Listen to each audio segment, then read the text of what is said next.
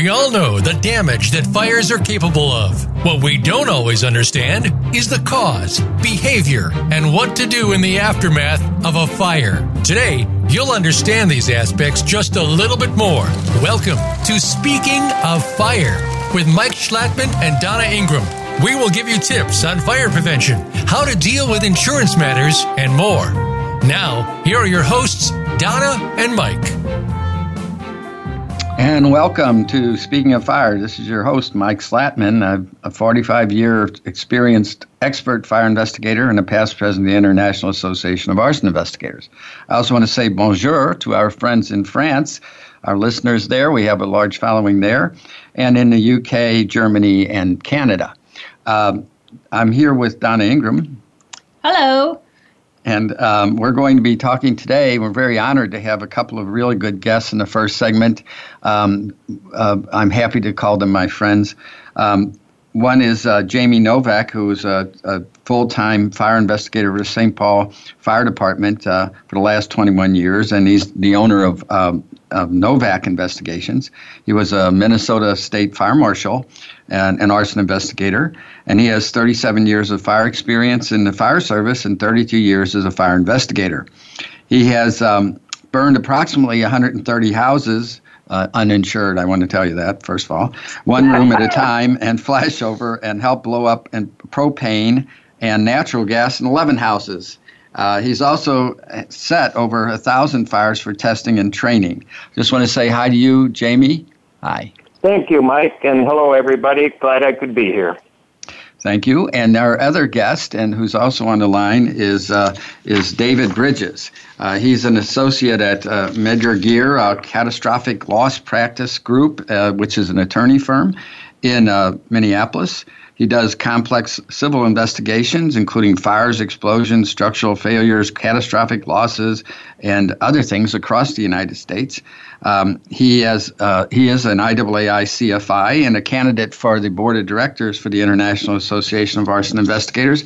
And because he is an attorney, he has a nice little disclaimer he has to give us. Go ahead, David.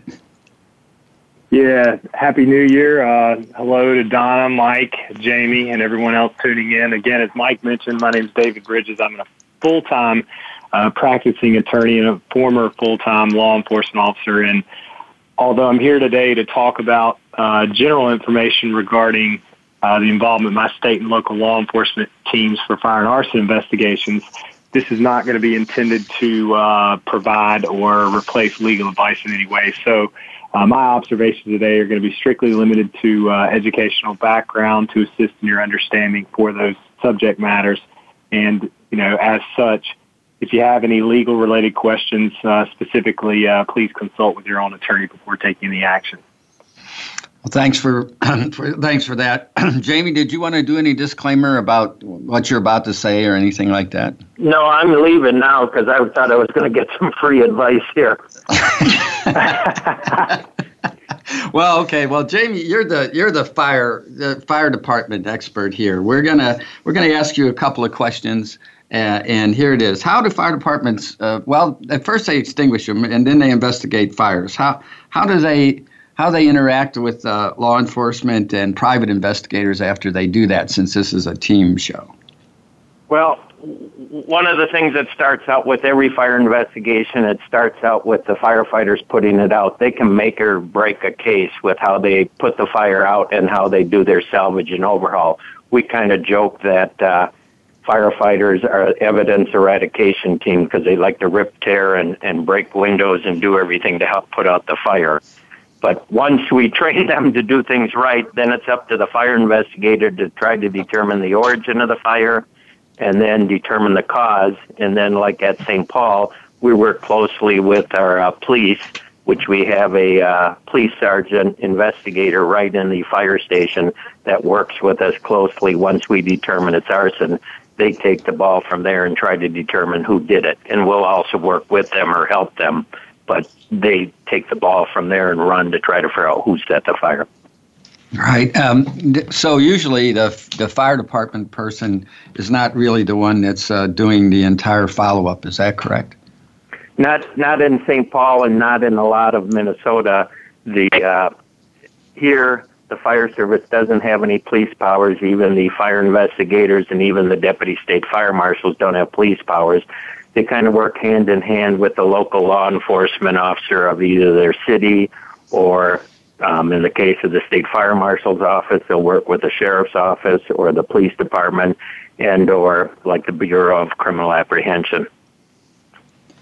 And that gets me to ask David how law enforcement interacts with the fire departments and privates under Arson Immunity Acts, so forth.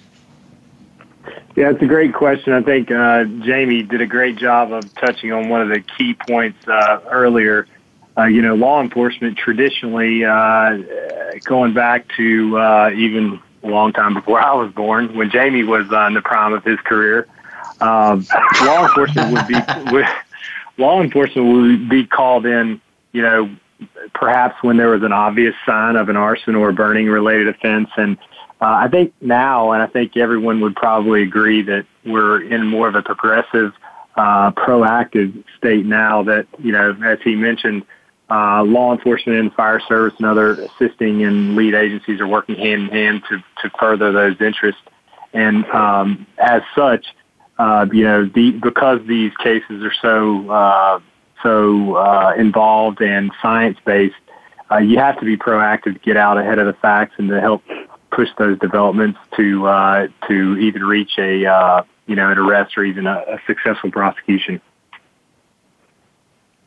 Right, and so what is your use of arrest power as law enforcement officer?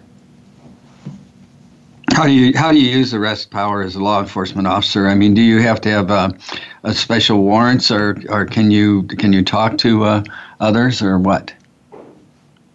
Yeah, it's a great question. So in law enforcement, specifically conducting fire investigations, you've actually got to be first and foremost concerned with your legal authority for conducting the search. As Jamie said, when the fire department and other first responders are quick to arrive on the scene, they get there first while the information's fresh. And as that temporal proximity to the incident sort of extends, or you increase the time, it increases the expectation of privacy for re-entering that scene. And so you've got to be concerned first with the legal authority. And, of course, there are several ways to conduct a fire scene investigation, whether it's law enforcement or fire service, the first of which is under exigent circumstances or emergency circumstances while the incident is being mitigated and hazards are being mitigated. Then, of course, you can obtain consent. Then you can conduct a search based on probable cause derived from the Fourth Amendment by a search warrant. And then there are also ways you can conduct a limited origin and cause investigation through an administrative inspection warrant. And these are the four common ways throughout the United States. And again, those are going to vary by policy and in the specifics of the case, as well as the agency that's conducting the investigation. And Jamie, I want to ask you, give us the reason fire and police can conduct investigations at scenes. Well, the courts have ruled it's in the best interest for us to try to determine the origin and cause of the fire so that, one, we can prevent it from happening in the future, because most fires are caused by three things: men, women, and children. You get rid of people, you quit having fires, because it's all the dumb things we do to the arson. So the courts have ruled, it's the responsibility of the fire service to investigate. Once they put out the fire, they should stay there and investigate to try to determine what happened in the best interest of public safety. So we're supposed to stay there and try to figure out what caused the fire, and if we determine it's a crime, then we forward it on to the police department to help with further investigating to try to figure out who set that fire. Right, and you don't have to have a warrant to do that, do you? Nope. Under exigent circumstances, we can stay at the fire scene once the fire is put out and stay there for a reasonable amount of time to try to determine the origin and cause of the fire. And in many cases, you even if there's some kind of mitigating factor like darkness or something, or you need to get together a team, you can leave a person there securing the scene. Can you not? That's correct. We can. Let's say we put out a fire today in beautiful sunny Minnesota where it's about minus 7 degrees, and we could say, hey, because of the cold weather and maybe it's dark now, we could put somebody at the scene to secure it or somehow secure the scene and come back in the morning when we can see better and maybe the steam has stopped steaming from the water on the cold, and we could come back in the morning and finish our investigation. But once we leave the scene, then we need to go back, either get written consent or get a search warrant to go back and try to investigate further. Oh yeah, well, you've even had to secure scenes for, or not secure, but at least protect the scenes for a long period of time, right? On the ice palaces that need to be thawed out. Tell us about one of those. Once in a while we have to build either structures over the structures over the burn structure and warm it up and thaw it out to investigate. Or there's been a few times where we've just covered it up and waited a couple of months for spring to come and then investigate. I think they'd never comprehend down in Florida. Yeah, I can think not, or California. Yeah. However, yes, we had one here in Missouri one time where we had to wait a couple of months. We had to secure it, as you said, built a structure over it, and then after a couple of months, dug out the basement and still got positive hits for gasoline, set fire. David, you as a law enforcement officer are involved or got called in. Did you get called in by the fire department originally saying that they were, or did you work as a team with them as they investigated the fire? Yeah, that's a great question, too. As Jamie touched on earlier, it's going to be dependent in every state. In my prior career as a law enforcement officer, I worked for the state of North Carolina, specifically the North Carolina State Bureau of Investigation. That agency in North Carolina is the lead agency, or they have original jurisdiction in all fires.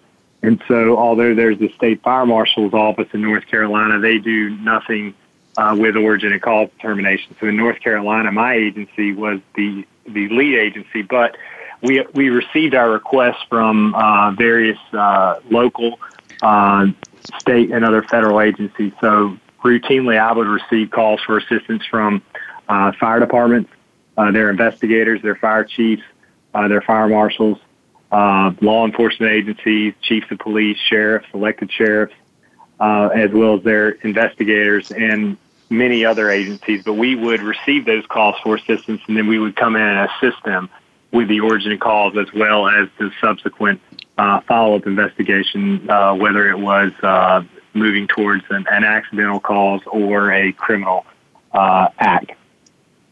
Now, I want to talk a little bit about private investigators, but first, we have a listener just sent in a question from both of you, wants to know how you each handle aggressive occupants or insureds. Usually just talking with them and explaining what you're doing usually resolves the matter. I've not had too many problems with aggressive insureds that I've had a big problem. On the city side, when I'm doing it for the fire department, if a person doesn't calm down, we can always call the police. Usually it's more fighting amongst tenants, blaming the fire on each other and having some issues there. But when you threaten to stop Salvation Army or Red Cross from showing up, they tend to cooperate a little bit better. Right. And what about you, David? Yeah. Oh, go ahead. Good. What about you, David? I mean, similarly, it's all about understanding expectations and managing those expectations. When someone experiences a fire loss, whether it's property damage only or whether unfortunately they've lost a loved one or been injured, they have expectations, and they for those people, those are often at times the worst types of devastation that they could experience. So it's understanding the situations they're going through and understanding what they need, what their concerns are. But once you figure that out and once you help capture that, it really allows you to sort of lessen the degree that they might be anxious or excited or frustrated, and it kind of helps out. Well, I want to preface this. So just for our listeners, when a fire occurs, the fire department responds. We've talked a little bit about law enforcement may be called in. They typically respond at the same time, but to actually be called in if there's something going on that is in their jurisdiction. And now I want to talk about private fire investigators, and you both have experience in how they end up in that mix.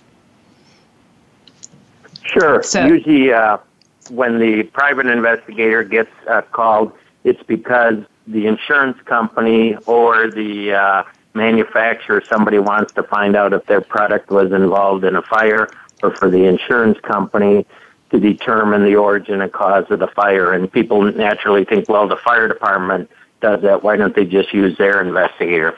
As an investigator for the city of St. Paul, my biggest concern is, one, make sure that it's not arson and look at that. When it comes to the accidental portion of it, yes, I'd like to know the cause, but we don't go in depth of exactly why that TV set failed or why some product failed. We just know that it started at the TV set, and then we leave it up to the insurance company to figure out why. So that's where the private investigator gets involved.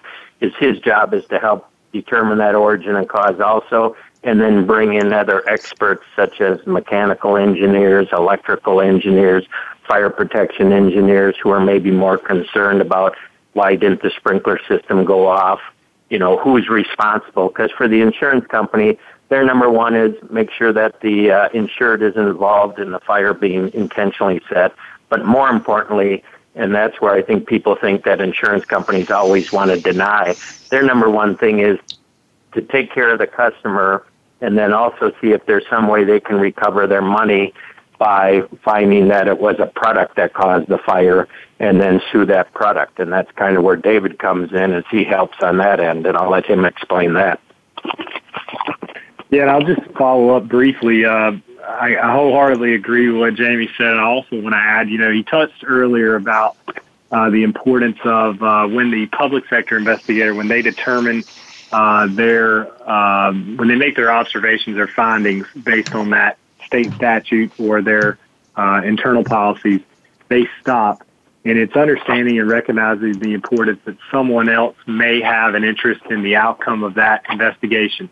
And so it's important for the public sector and the private sectors to understand where that line is, to help preserve the evidence, to help preserve those patterns and other critical pieces of information that someone else may later want to come back and revisit. And, we all learned in grade school about, the low cards exchange principle, which basically says that anytime you make contact with an environment by way of a person, place, or thing, that it results in that exchange of physical materials. And that's sort of the policy that drives the need to allow others to view the evidence in the same way that the other parties have been able to. And so by Jamie mentioning that they often at times stop when they accomplish their public sector objectives, they also are doing a great service to other parties by preserving that information and evidence so that other parties can look at it. And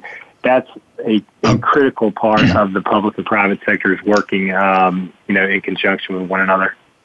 Okay, well, that's good. Not only good, it's beneficial. Jamie, and can you give me one of your wonderful stories in about 2 minutes? I'm going to ask you for a 2-minute story. I'm going to ask David for one. Give me one of your wonderful experiences, will you? I'm at a loss right at the minute. David, go first, and then I'll think of mine. But go ahead. Go ahead, David. All right. I was going to actually ask if I could allow James to tell a story for me, but no, I'll go briefly. I had a case that I investigated on behalf of the state of North Carolina that it really drove home the point of pursuing the evidence wherever it led, and this was a matter that involved a public official in the state of North Carolina, and there were some allegations and evidence that he had committed insurance fraud, and that's how I got the case. And it involved some fire damage to his structure and personal property. And when I got the case, I was bombarded with people telling me to, give me reasons not to investigate. It's going to be too difficult. You're not going to be able to determine anything. There's all kinds of political pressure that was being driven my way, and fortunately for me, I had a good group of local and state agencies and investigators that worked with me hand in hand, utilizing the team concept to move that case forward. And ultimately, we determined that there was probable cause that the official had committed insurance fraud, and we had a prosecutor who believed in pursuing the evidence wherever it took us, and actually obtained a true bill of indictment for the official, and it actually pled out in state court. So that was a successful case where everyone worked together, bring together everyone's unique skills and abilities, because we can't all be great at everything. But together, collectively, we pursued the evidence and found the truth at the end of the day, and the courts accepted his plea agreement in that case. That's great. That goes to show you. I know fire and police do set fires too, and that's very unfortunate. But we do prosecute them. Jamie, did you think of something? Yep, you bet. I look back to the start of my career to now, and when I started, I looked like I was on the high school work program. I was 24, 25 when I started at the State Fire Marshal's office. My first fire I went to, when I jumped onto the fire line tape, the chief yelled at me to get the hell out of there. And I'm like, but I'm your deputy state fire marshal. He apologized. I ended up growing a mustache and putting on a sport coat and tie to try to look older. But I just remember early on having old-time fire investigators say, well, work out the same deal as the last deputy state fire marshal. And I'm like, sure, what's that? He said, well, I'll just call you and let you know I had a fire death. And he turned around and looked at all his friends and said, I've heard with my 20 years, if I can't figure out, he won't be able to. We ended up becoming good friends, but there was more of this guy's fires that he was going to call accidental electrical that ended up being called arson. And I think that's one of the things that got me real interested in training and teaching, because of the fact that a lot of the way fire investigation used to be was passed down from fire investigator to fire investigator, and some call it wives' tales. I say it should be men's tales, because it was mostly men that screwed up this profession back then.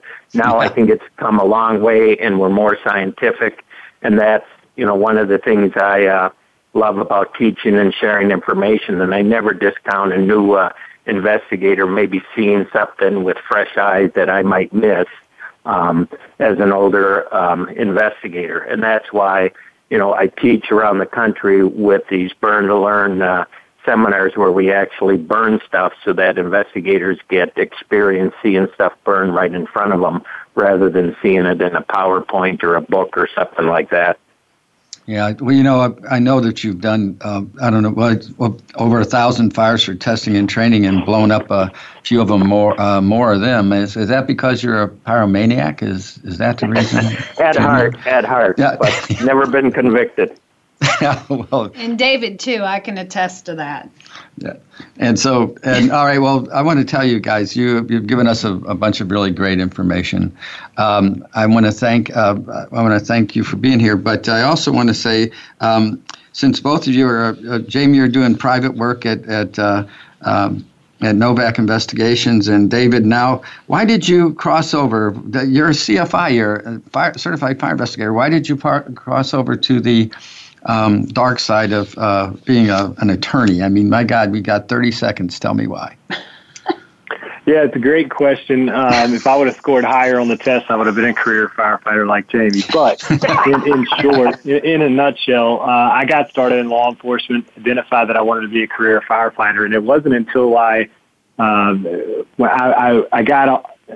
correction. I started out in the volunteer fire service and decided I wanted to get into investigations, which led me to law enforcement. It wasn't until I had become a CFI and actively involved with those cases that I identified that there was a need for technically trained counsel to advance those fire and arson and explosion-related cases forward. And so, in a nutshell, looking back, I never imagined me being in this line of work today. But if you were to look at where I've been, you would have said naturally you're being driven toward this area. And it's just identifying the need and moving forward and getting those skills that and trainings that you can help someone else find the truth in these cases. Well, yeah, I think that's a noble. It's a noble idea. And anyway, so in our next segment, and gentlemen, again, goodbye and thank you. We're going to switch now to State Fire Marshal Greg Carroll from Missouri. Don't hang up. Don't hang up. And we'll be right back to you. But ladies and gentlemen, just come back with us and come back to Speaking of Fire.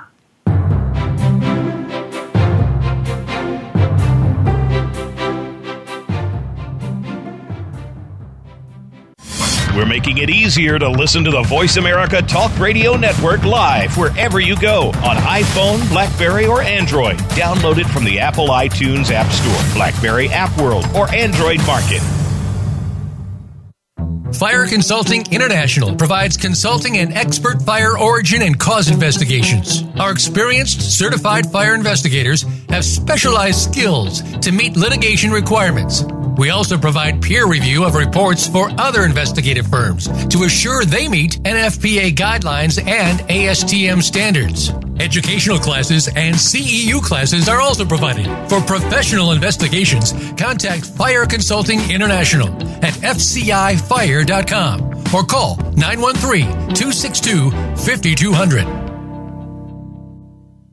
FireAnalysis.net offers cutting-edge, comprehensive programs unique to the insurance industry.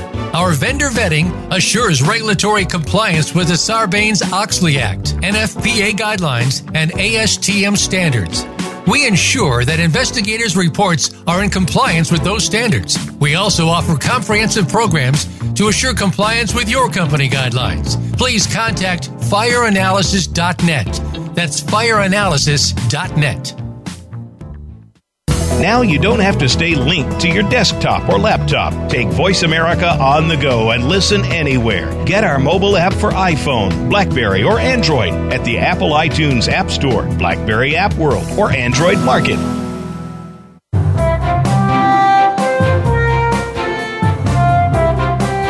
You are listening to Speaking of Fire with Mike Schlattman and Donna Ingram. To call in to today's show, please call 1-866-472-5788.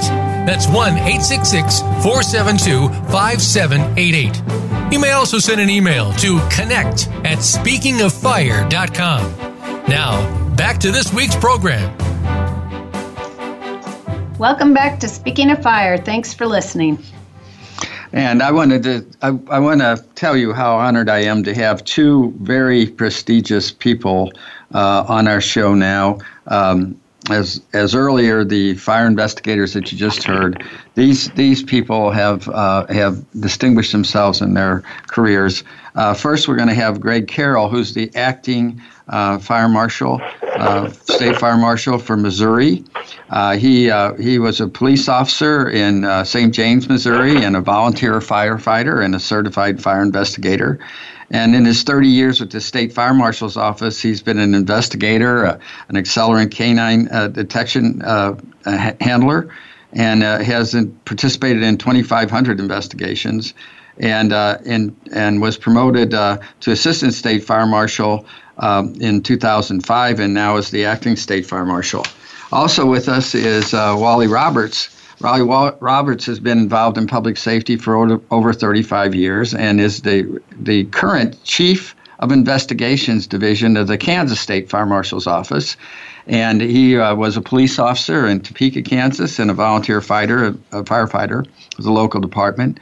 He was a U.S. Army vet, a military police investigator, and he also is a director, or was an active member of the International Association of Arson Investigators, and is on the board of directors for the Kansas chapter. And he has 16 years of investigating origin and cause of fires. First of all, we'll start with you, Greg. You are the acting state fire marshal in the state of Missouri, and one of the things we'd like to know is what are the duties of the state fire marshal? Well, Mike, Donna, first, good afternoon. Glad to be on. And, it seems like most of my duties are signing my name. I sign my name an awful lot.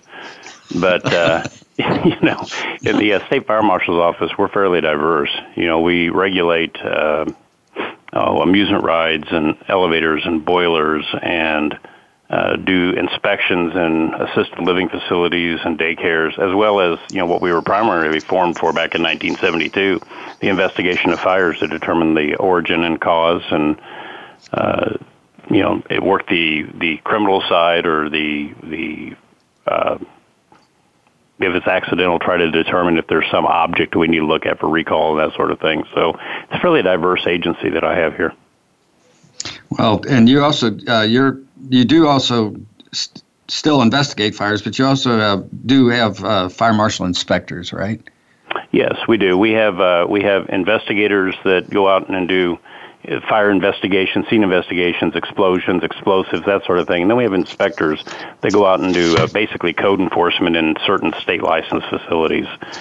But probably our biggest thing right now is training. We do a ton of training and certification. Probably the number one thing for touching fire service in our state is the training and certification. Well, we were just talking to Jamie and David about the fire department, the law enforcement aspect. How do state investigators interact with fire departments, law enforcement, and private investigators? Most of our investigators are, well, obviously they're law enforcement. They come from the law enforcement world, but almost all of them have a tie back to a fire service, either volunteer or a career firefighter. So they've cut their teeth on fire service. It makes them easy to interact. I often tell somebody it's the best of two worlds, because we don't have to go out and chase taillights anymore and write traffic tickets, but we get to interact with our fire service people daily.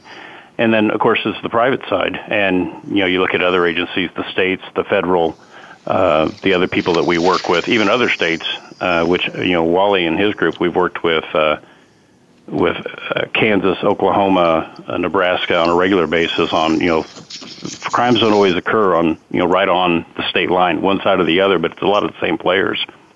So our people have to interact with all of those. The other thing is that being a state agency, we're not flush with money. So, when we need the assistance of heavy equipment and those sort of things, that's when you interact with the private sector to hopefully get the insurance companies or the private investigators involved to assist with some of that.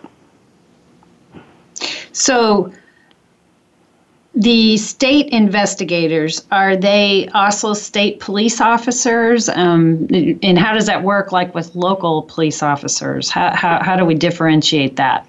Yeah, all of our investigators are post-certified police officers in the state of Missouri. They have powers of arrest and it's a really broad subject. It's arson and arson-related crimes, or when they're assisting other agencies. So, it's a fairly broad power of arrest. Now, the good thing about that is because a lot of law enforcement agencies are very small in our state, and they don't have the manpower to be able to go out and spend a lot of time on the investigation. So if it is one of those areas where we can be involved, we do everything from soup to nuts. We go in and do the interviews, we'll do the warrant applications, we'll make the arrest. In places where they have a more robust law enforcement presence, then we assist, and we provide that technical expertise so then they can go back and do the rest of the work. It just kind of weaves in and out depending upon what the law enforcement capability is. Great. I wanted to ask Wally to get him involved here. Wally, you're the Chief Investigations Division of the State Fire Marshal. Do you find that true in Kansas too? That you're actually doing a lot of the investigations because of the smaller departments? Yeah, we do. We're very similar to what Missouri does, but we also are not a large agency, but we are sometimes larger than the local agency that we're assisting. And so, yeah, we go in just like my counterpart in Missouri said. We do, for the nuts and bolts all the way to an assist the larger agencies.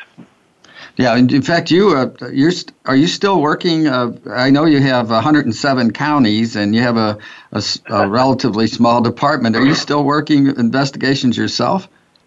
I do.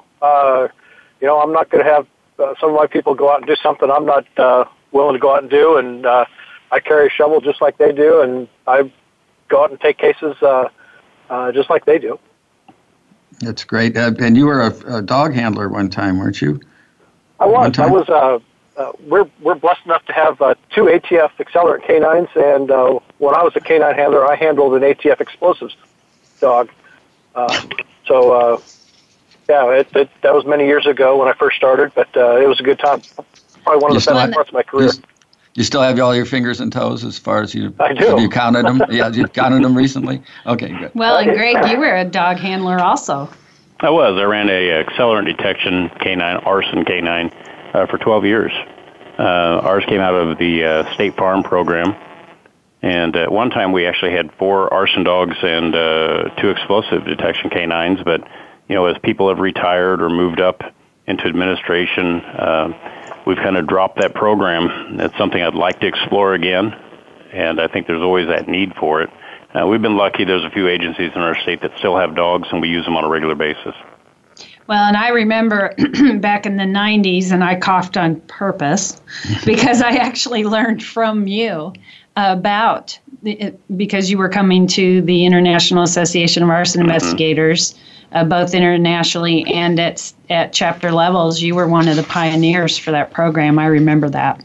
Yeah, I was. I was actually a gentleman by the name of Bob Jacobson, and I were the first dog handlers in Missouri, and actually some of the first dog handlers in the country. And it was a brave new world for us. A lot of things to learn. But I will tell you, just as Wally mentioned a minute ago, I think it was probably the best part of the job that I've ever had. They paid for me to play with a dog. And everyone loved the dog. They may not remember me, but they always remembered him, so I could get in a lot of trouble, and they wouldn't remember it because Gus was always the person, the thing, the person, the animal that they wanted to see. I say person because he really was a person. He didn't know any better. That's true. There were times that I would go and visit an agency, and they would kick me out saying, "Go get my dog," and they all wanted to see AJ, who was my canine at the time. Right. Most of my departments would page me and say, "Hey, Gus, get Greg out of bed and bring him out to a fire." So yeah, it is probably the most rewarding part of the job that we'd had. It was just a great time.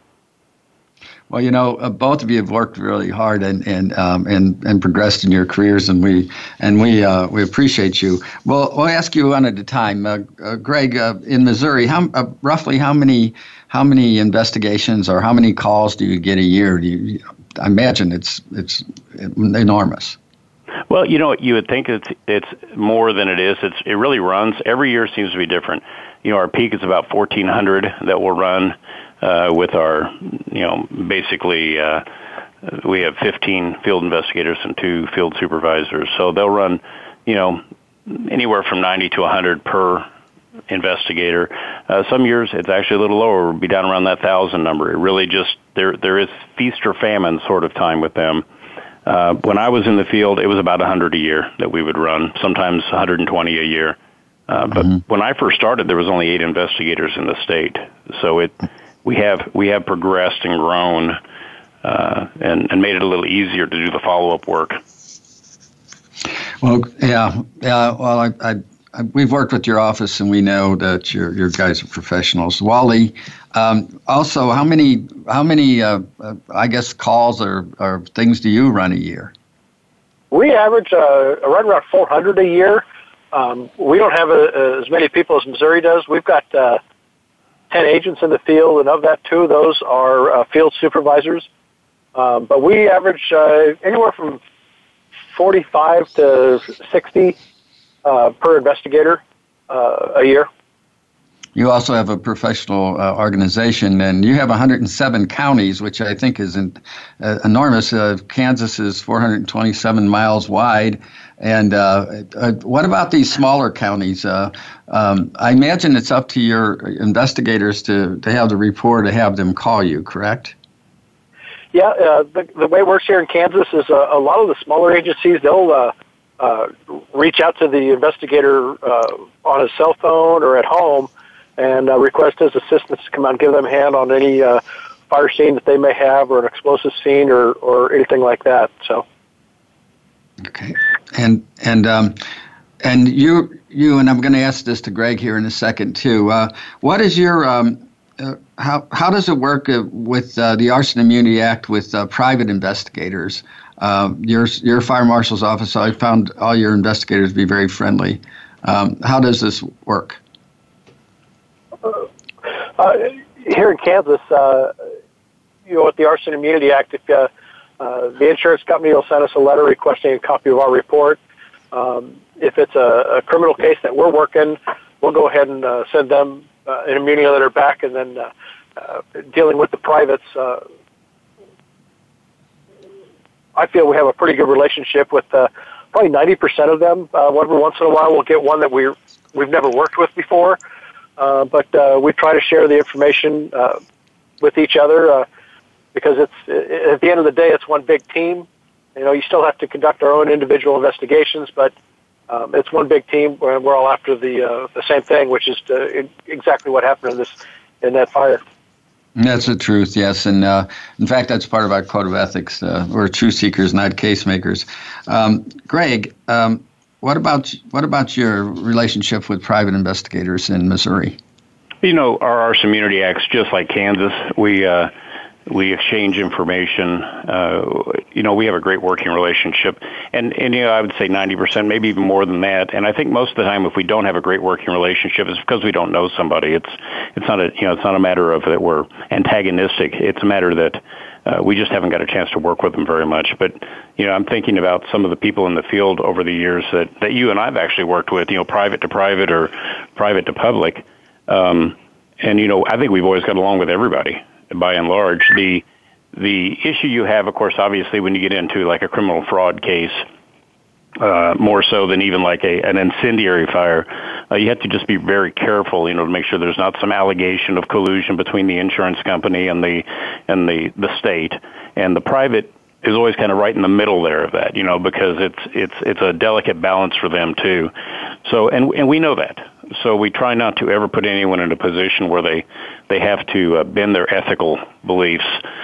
And I think we work well together. I've always enjoyed the relationship that I've had with our investigators on the private side, and even the public investigators, for the fire departments, the municipalities. I think we have a great working relationship with everybody, and it makes the job a lot more it's just easier to do our job. It's easier to come to those conclusions that you need to get to when everybody works together. Well, that's what you say is true. It's all about education, and that's why we all get trained together and so forth.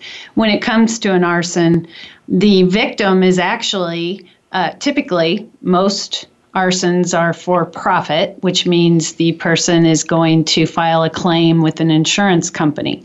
Most private investigators are working for that insurance company to determine what happened, if it was arson, determine if it was done by their insured to defraud the insurance company. And so the insurance company really is a victim. And so there are two interests there. And go ahead and talk about that. Well, one of the things I was going to say, one of the things that always had bothered me as a fire investigator was, the victimless crime, the arson, the property crime of arson. And, and I've always thought about that. And, if someone comes in and sets your stuff on fire and you don't get to use it and they don't get to use it and you've lost things like your family photos, how is that victimless? How is that a crime against property? I mean, that to me would be the worst form of assault. And so when you look at it just from those type of fires, I've never really seen it as just a property loss. Now, you slip over into the victims being the insurance company or the bank, the lien holders, other partners maybe in a business, those sort of people. The list becomes long, and there's always those two worlds you've got to work in: the criminal side and the civil side. And the criminal side sometimes is just so difficult in the arson world to be able to prove. So you have to fall back into the civil side of it to hopefully prove what you need to in order to keep a claim from being paid or someone from losing money. So I think it's important that we work both sides. I think it's important that we look at both cases and not just be focused on a primary, a criminal or a civil investigation. Right, and I've always found your office to be extremely cooperative, and we do have, we're truth seekers, not case makers. We are not trying to make a case against somebody. We're just seeing where the evidence leads us. And Wally, in that regard, I'm sure that you have some kind of a system where you take a look at the investigation and they have to file reports. Do you have a review process for those reports? Internally, when I took over as a chief, I started something, a peer review process internally, where I go work an investigation, and once I write my report, I'm sending it to some of the people that are below me, and I ask them to peer review my report. It's usually sent out to 2 to 3 people. They're checking, my grammatical errors, because I am not very good at that. That's not my forte, but they're checking that. They're making sure that there is a peer process for the scientific process that we do, and they make sure that it is understandable and legible and readable for the end reader. That's our product that we put out to make sure it looks professional and it's understandable and it's true and correct. Well, thank you. Go ahead, Donna. Oh, we actually have a question that just came in. Can you ask each guest what is a big recent case their agency worked and how they interacted with local agencies? Go ahead, Greg. Well, you got one? I'm just trying to think of it, Colleen. There's so many. It's a daily thing for us. How about you, Wally? Have you got any that's recent? We have a homicide that's currently ongoing right now that we're working with some local agencies, both stateside and local, with the sheriff's office on one side and the local KBI. We've got another case that we're working on in western Kansas that just came in. It's about a $2.5 million fire loss that we're working with the insurance company, the local agencies in that area as well. But again, like Greg said, it's a daily process. I mean, you never know when it's coming in, and when it does, you're always working with, whether it's local partners, another state agency, or the ATF with our federal partners. Yeah, and with our case, we've had cases where it'll start out as what we consider a fairly mundane, maybe a vacant house fire, a case that right now just came to light. A couple of vacant houses in a very rural part of the state burned, and through the investigator working with the local fire service and taking some tips that they had, and the local sheriff's department, even from 2 counties actually, with some information they had gleaned about some people seen in the area, we ended up clearing up 6 structure fires over the course of about a year that have been set by the same individuals. So that interaction, they have to feel confident when they call you and give you the information you're going to follow up with it. It's just something we do every day, and it's one of those things like, because we do it every day, it's tough to pull out a single specific cause. I could run down my daily log that I get and probably pull 10 or 15 fires that over the course of a week where we've done exactly that, interacted with the locals, worked with them to glean information, or even provided them information through the arson hotline that then they followed up on and created an arrest or cleared a case.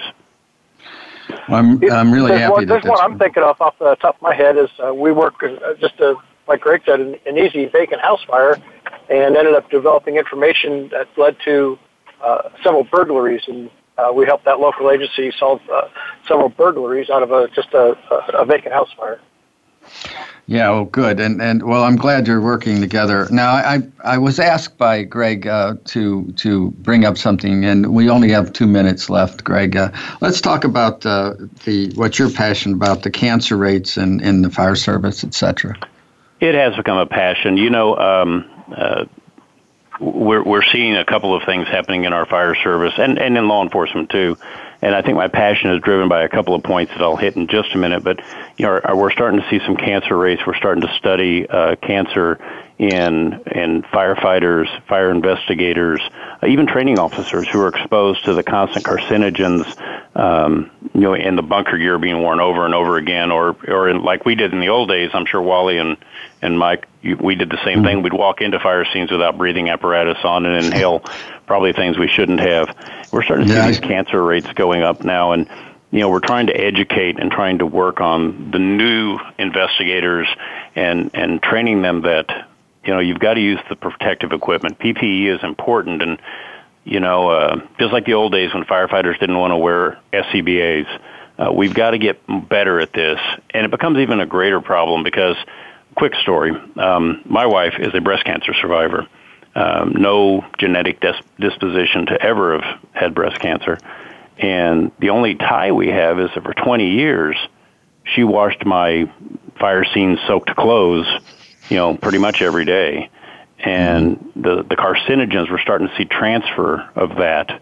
And I get thinking about my 2 children that grew up in the house with their clothing being washed with these same clothes. And, down the road, is there going to be problems with them? And as a parent, as a husband, I have to think we step in front every day to protect others, and yet we bring stuff like this home to our families or to ourselves. And I think we've got to make a change in the culture. We've really got to, or the environment, if you listen to some of the other people, we've got to make a change on this. Right. And I have a son that's military, and he was exposed to some burning pits in Iraq, and they're seeing some of the same things on the military side, too. So there's got to be a common tie. We've got to work on it.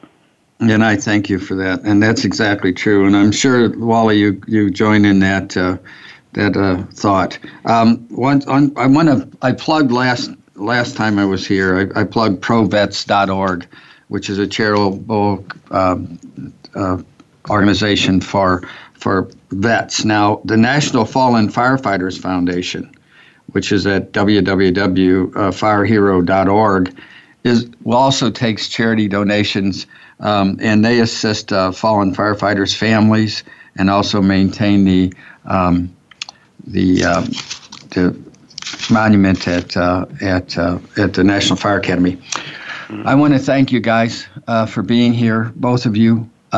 And we're gonna end the show, but I have to tell us that next week we have some guys for how the insurance industry fights arson. It's Joe Toscano, who is well known throughout the fire investigation community as a lecturer, a speaker, an investigator.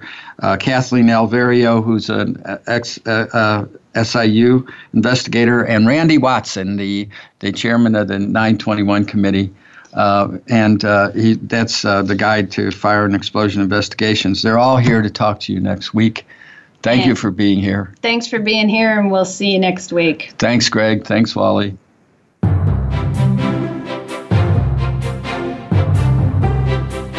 Thank you for tuning into Speaking of Fire. Please join your hosts Mike Schlattman and Donna Ingram for another edition of our program next Wednesday at 11 a.m. Pacific Time, 2 p.m. Eastern Time on the Voice America Variety Channel. Remember to be careful this week and every week.